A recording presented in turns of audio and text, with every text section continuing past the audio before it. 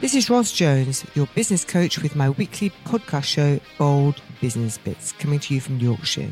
This is where I have a great conversation with a phenomenal female business boss. We share some of the bold stuff they do, lessons they've learnt, adversities they've overcome, and the fun they have. And then I'll be dipping into my toolkit and sharing a top tip. Business can be lonely, so make sure you join us each week and be part of our show.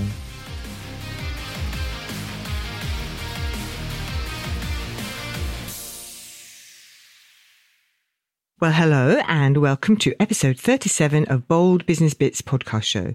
This is Ros Jones and today I'm joined by Kylie-Anne Gatecliffe of KAG Financial.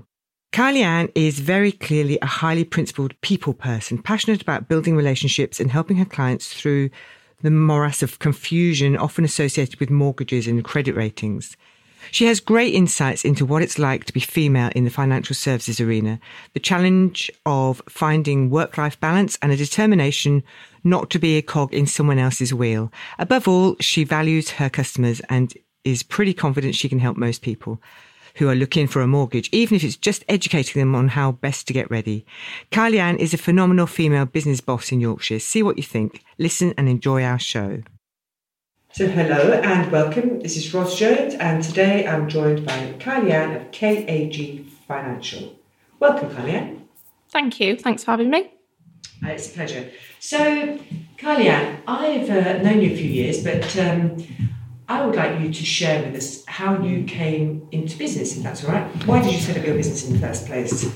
Yeah, okay. So I've been advising for over 10 years. I initially started working for quite a big bank and then I went on to work for an estate agent. And after being there a few years, I just decided that I didn't really want to be a cog in someone's big machine and I wanted to run things my way and I wanted to make customers feel really valued by the company that they were dealing with.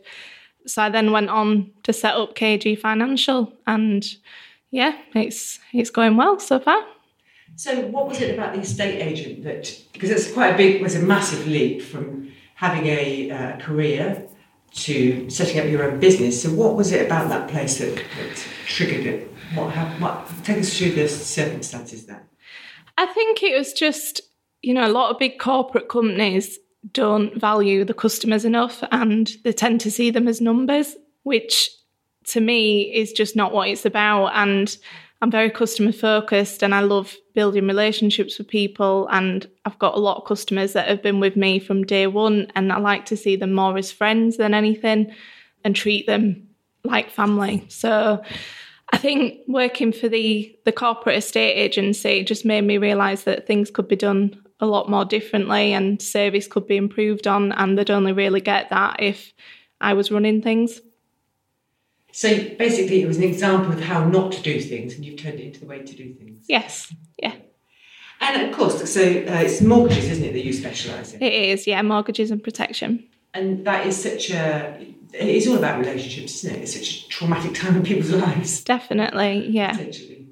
Excellent. So what about your family? Were they, were they supportive of you in that process? Yeah, I think a few of them had concerns as to whether it would work or not, but one person, who I won't name, said one thing to me that stuck in my mind the whole way through. When I decided to leave that employment, they rang me and they basically said, give me a ring when it all fails and I'll give you your job back. And that has been tattooed on my brain ever since. And it was just the one thing that I needed to hear to make it work. So we all need motivating to get out of bed in the morning. What's your big motivator, Kylie-Anne? I think because I've got a 6-year-old daughter watching everything I do, she's my motivation for everything. And I want her to have faith in herself, especially as a female, to know that she can go on and do whatever she wants to do, especially in my industry that is very male dominated. Whenever I go to conferences and things like that, you can look around the room and 80% of it is male. And I just wanted to make a difference in this industry and not be told that I can't do anything. I started out very young. I started advising at the age of 20. And I remember people having doubts that was too young. And I like to think that I've proven them wrong. What about your daughter? So had you had your daughter when you set up your business? No, she's 6, nearly 7. So a lot of the situation with having her sort of changed my mindset in terms of what I wanted from life as well, because unfortunately we lost 5 children before having her. And I kept getting further on each time. So obviously it was quite traumatic. And then we were told that we wouldn't have children. And a few weeks later, I found out I was pregnant with her. So going through all of that, it was quite stressful then being pregnant, because I was constantly worrying that something was going to go wrong. And then I ended up going into labour at 28 weeks. She was delivered by emergency C-section, and we both ended up with sepsis. She had collapsed lungs. She was very, very poorly, and, it was really touch and go as to whether she would end up here or not. So sort of going through that process, I could sit around feeling sorry for myself that it happened, but I turned it into a motivator, because I just think it highlighted to me how short life is, and the fact that we've got to go out there and make the most of it. Yeah, definitely. So she's a precious, very precious daughter. Yeah. What a story. And it's a great point about the male-dominated in the financial services sector. So, what do you see as the future for women in financial services, Kylie? I think it's definitely becoming more popular with women. And I think, especially for advisors like me, we're trying to get away from the whole, somebody turning up to see a client in a suit with a briefcase, and it just been more on a client's level. And I think, especially when I started out working in the bank, I'd get some clients coming to see me, and I'd be sat there in my glass office with my suit on, and people would be nervous. And I think if they're starting that whole stressful process nervous, it's not the right way to be. And I think by making us more on their level and being more approachable, which is why I do so much with the videos and everything on Facebook, just to show people that I am an actual human. I'm no different to them. I just specialise in a different area. And I think as women, we are very good at the job, because we have an awful lot of empathy, we're sensitive, and we're very good at multitasking. Absolutely, yeah. And so you talk about videos on Facebook, so I love that. Video is something that I've sort of dabbled in, but it's not something that I embrace. So how did you go about getting into video, Kaya? I didn't want to do it at all. Did the first one, and I remember sitting and watching it about 100 times and pulled every single bit of me apart. But then I just got to a point where I thought, do you know what? It's not any different from how someone sees me when they're sat in front of me. That is what I look like. I don't need to be assessing my face and wondering how I could make myself look different or sound different. I just need to get on with it. And I just put the first one out there, and it got a really good response. It was shared thousands of times, and I got an awful lot of new customers off the back of it. And a lot of them said it was so refreshing to see someone that was just completely approachable and spoke like a normal human being. So yeah, now they're a regular thing, and they do work really well. And I couldn't care less about what I look like on them now, which is good. That's fantastic. That's the thing, isn't it? It's like you say, the thing that you fear the most is possibly the key to your success. Yes. Yeah. So, okay, I'm going to get my video out. So, what about for you in terms of working in the financial services industry, Kaya? How do you keep up to date with stuff? How do you, because there's loads of changes all the time, aren't there? Yeah, so I'm constantly spinning plates because I'm a whole of market advisor. So I've got lots of different lenders that I work with, and all the criteria is different. And especially throughout the pandemic, things have changed a lot, and they've been changing daily. But it's just making it a priority. I probably spend an hour a day just keeping up to date with all the different changes. Your niche is that you've got the whole market, so that anybody that needs help, you can probably help. Yeah, most people. I do get a lot of people coming to me that have been declined elsewhere. Things like bad credit. People that might have been made bankrupt years ago. Self-employed is a huge one at the minute. And a lot of the time it's just getting to understand the customer's situation fully. And if I can't help them now, then I will work with them to get them in a position where 6 months to a year, they're ready to buy. People just need advice, and it's not fair that some advisors work on the basis that they'll only help you once you're ready, you've got your deposit, you know exactly what you're doing. I think people need help a lot earlier than that. They need to understand how the credit rating works. We don't get educated on any of this, and it makes me angry that you go to school and you learn how to do algebra, which probably 0.1% of the population uses, yet we don't get taught how to buy a house, how to save, how to manage money. So I'm really passionate about educating people on it, and I tend to get a lot of referrals from that, because even if I go and sit with someone for half an hour and explain how the credit rating works, you know, they'll sit there and say to me, nobody has ever shown me this. And yeah, it does work. Yeah, I love that. It's about, but it is definitely what you're about, is about building relationships, isn't it? Nurturing them. And when the time is right, they're obviously going to think of you. Yeah, definitely, yeah. What's been your toughest challenge you think that you've overcome?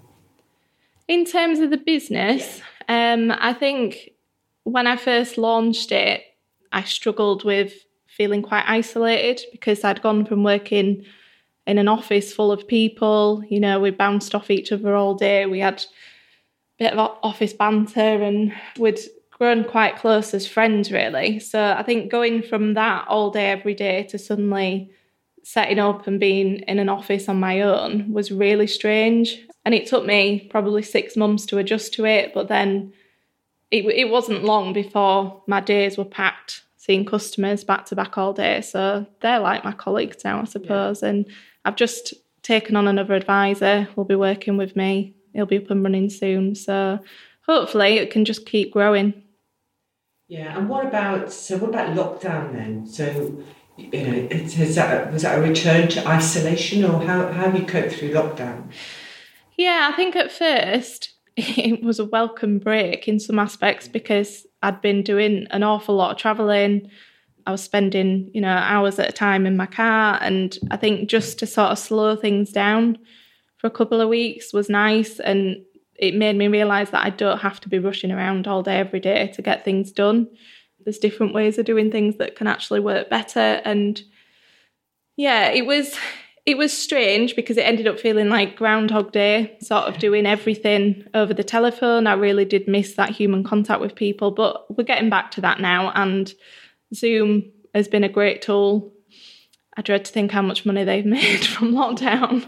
But yeah, it's meant that I can connect with people all over the country. I've met quite a few clients down in London that I wouldn't normally see. So Zoom has worked really well for them. But I think it's shown that you can get a good balance with having a mix of both. So you can do the telephone, the Zoom, but then the face-to-face for people that want it as well. And how's the market out there for you? I've been really busy. House prices within Yorkshire have stayed pretty stable. In some areas, especially York, they are actually rising. First-time buyer market is not as great, because a lot of lenders now have restricted what they will do, so people are needing to put more of a deposit down than before. But generally speaking, home movers, you know, there's a lot of them out there, and properties are getting snapped up really quickly. So yeah, so I feel really lucky that I've been in one of the industries that's managed to keep on going. And what about the future for KAG Financial?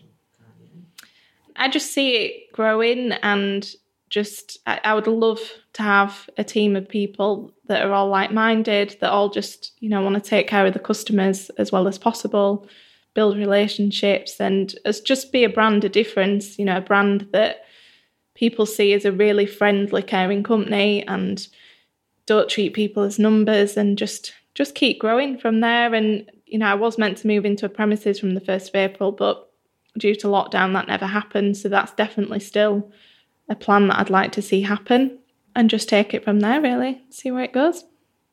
You've got your little girl, you've got your husband, but what about outside of work? Do you have this balance, or is it just full on?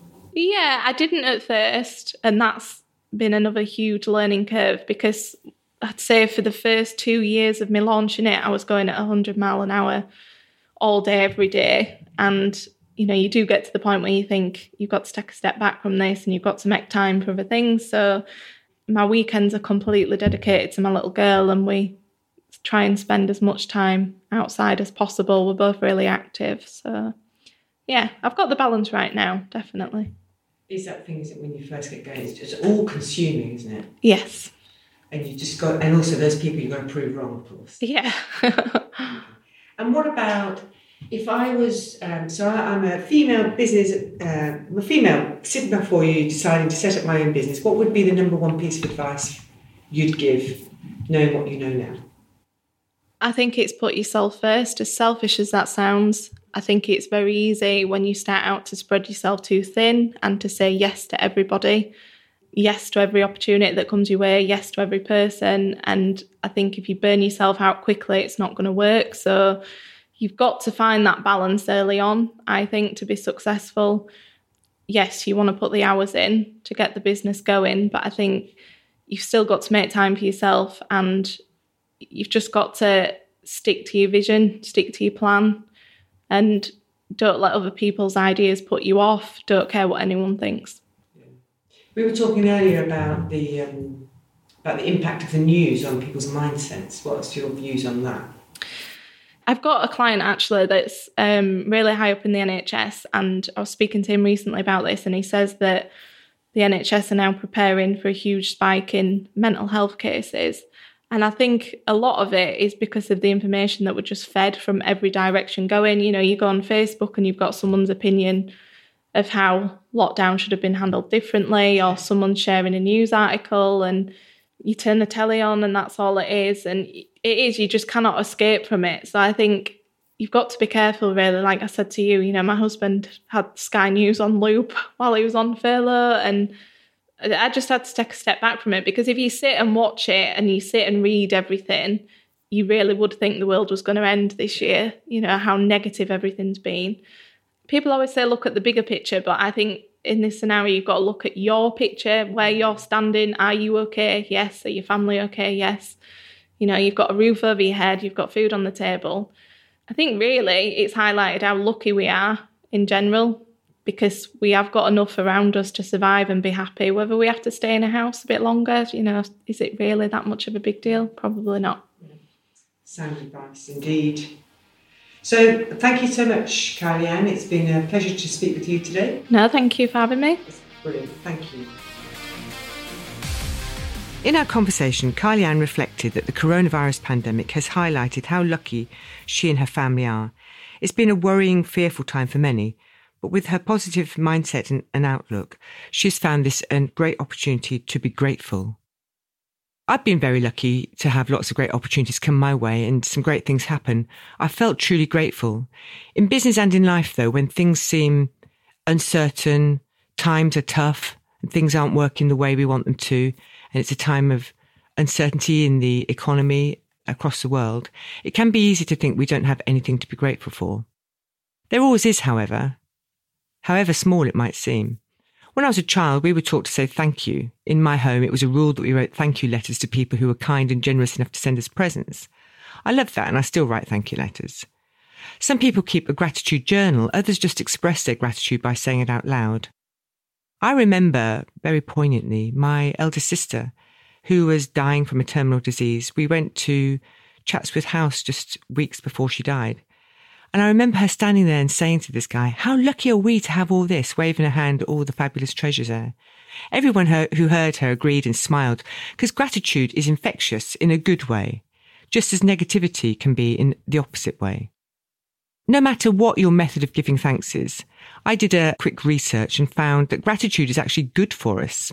So here's 8 benefits of gratitude. It's good for our brains. Acts of kindness and feelings of gratitude flood our brains with chemicals called dopamine.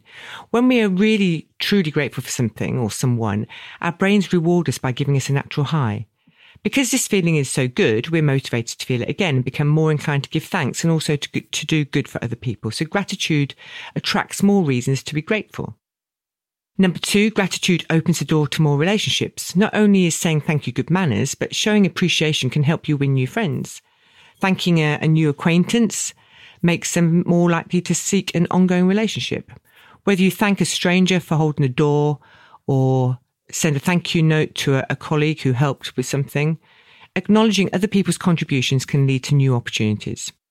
And number 3, gratitude actually improves physical health. Apparently, grateful people experience fewer aches and pains and report feeling healthier than other people. Not surprisingly, grateful people are also more likely to take care of their health. Number 4, gratitude improves your psychological health because gratitude reduces a multitude of toxic emotions from envy and resentment to frustration and regret. And number 5, gratitude enhances empathy and reduces aggression. Grateful people are more likely to behave in a more social manner, even when others behave less kindly. In a study I saw, participants who ranked higher on gratitude scales were less likely to retaliate against others, even when given negative feedback. They experienced more sensitivity and empathy than other people. Number 6, grateful people sleep better. Writing in a gratitude journal improves sleep, apparently. If you spend just 15 minutes jotting down a few grateful thoughts before bed, you may sleep better and longer. Worth trying if you have trouble sleeping. Number 7, gratitude improves self-esteem. Studies have found that gratitude reduces social comparisons. Rather than becoming resentful toward people who have more money or better jobs, which is a major factor in reduced self-esteem, grateful people are able to appreciate other people's accomplishments. And number 8, gratitude increases your mental strength, which is really what we need right now. For years, research has shown that gratitude not only reduces stress, but it may also play a major role in overcoming trauma. So, we all have the ability and opportunity to be grateful. Rather than complain about the things we think we deserve, we can take a few moments to focus on all that we have right now, just as Kylie Ann did. So, if you don't already, you might just want to try out a daily routine of being grateful. So this has been Ros Jones. Thank you for listening to our show. See you next time. This has been your Ros Jones Bold Business Bits podcast show. If you'd like any further information about anything we've discussed today, please just get in touch. Go to businesscoachingyorkshire.co.uk. Please join me again next week when I'll be speaking with another phenomenal female business boss with bold business bits. And remember to subscribe to my show. Thanks for listening.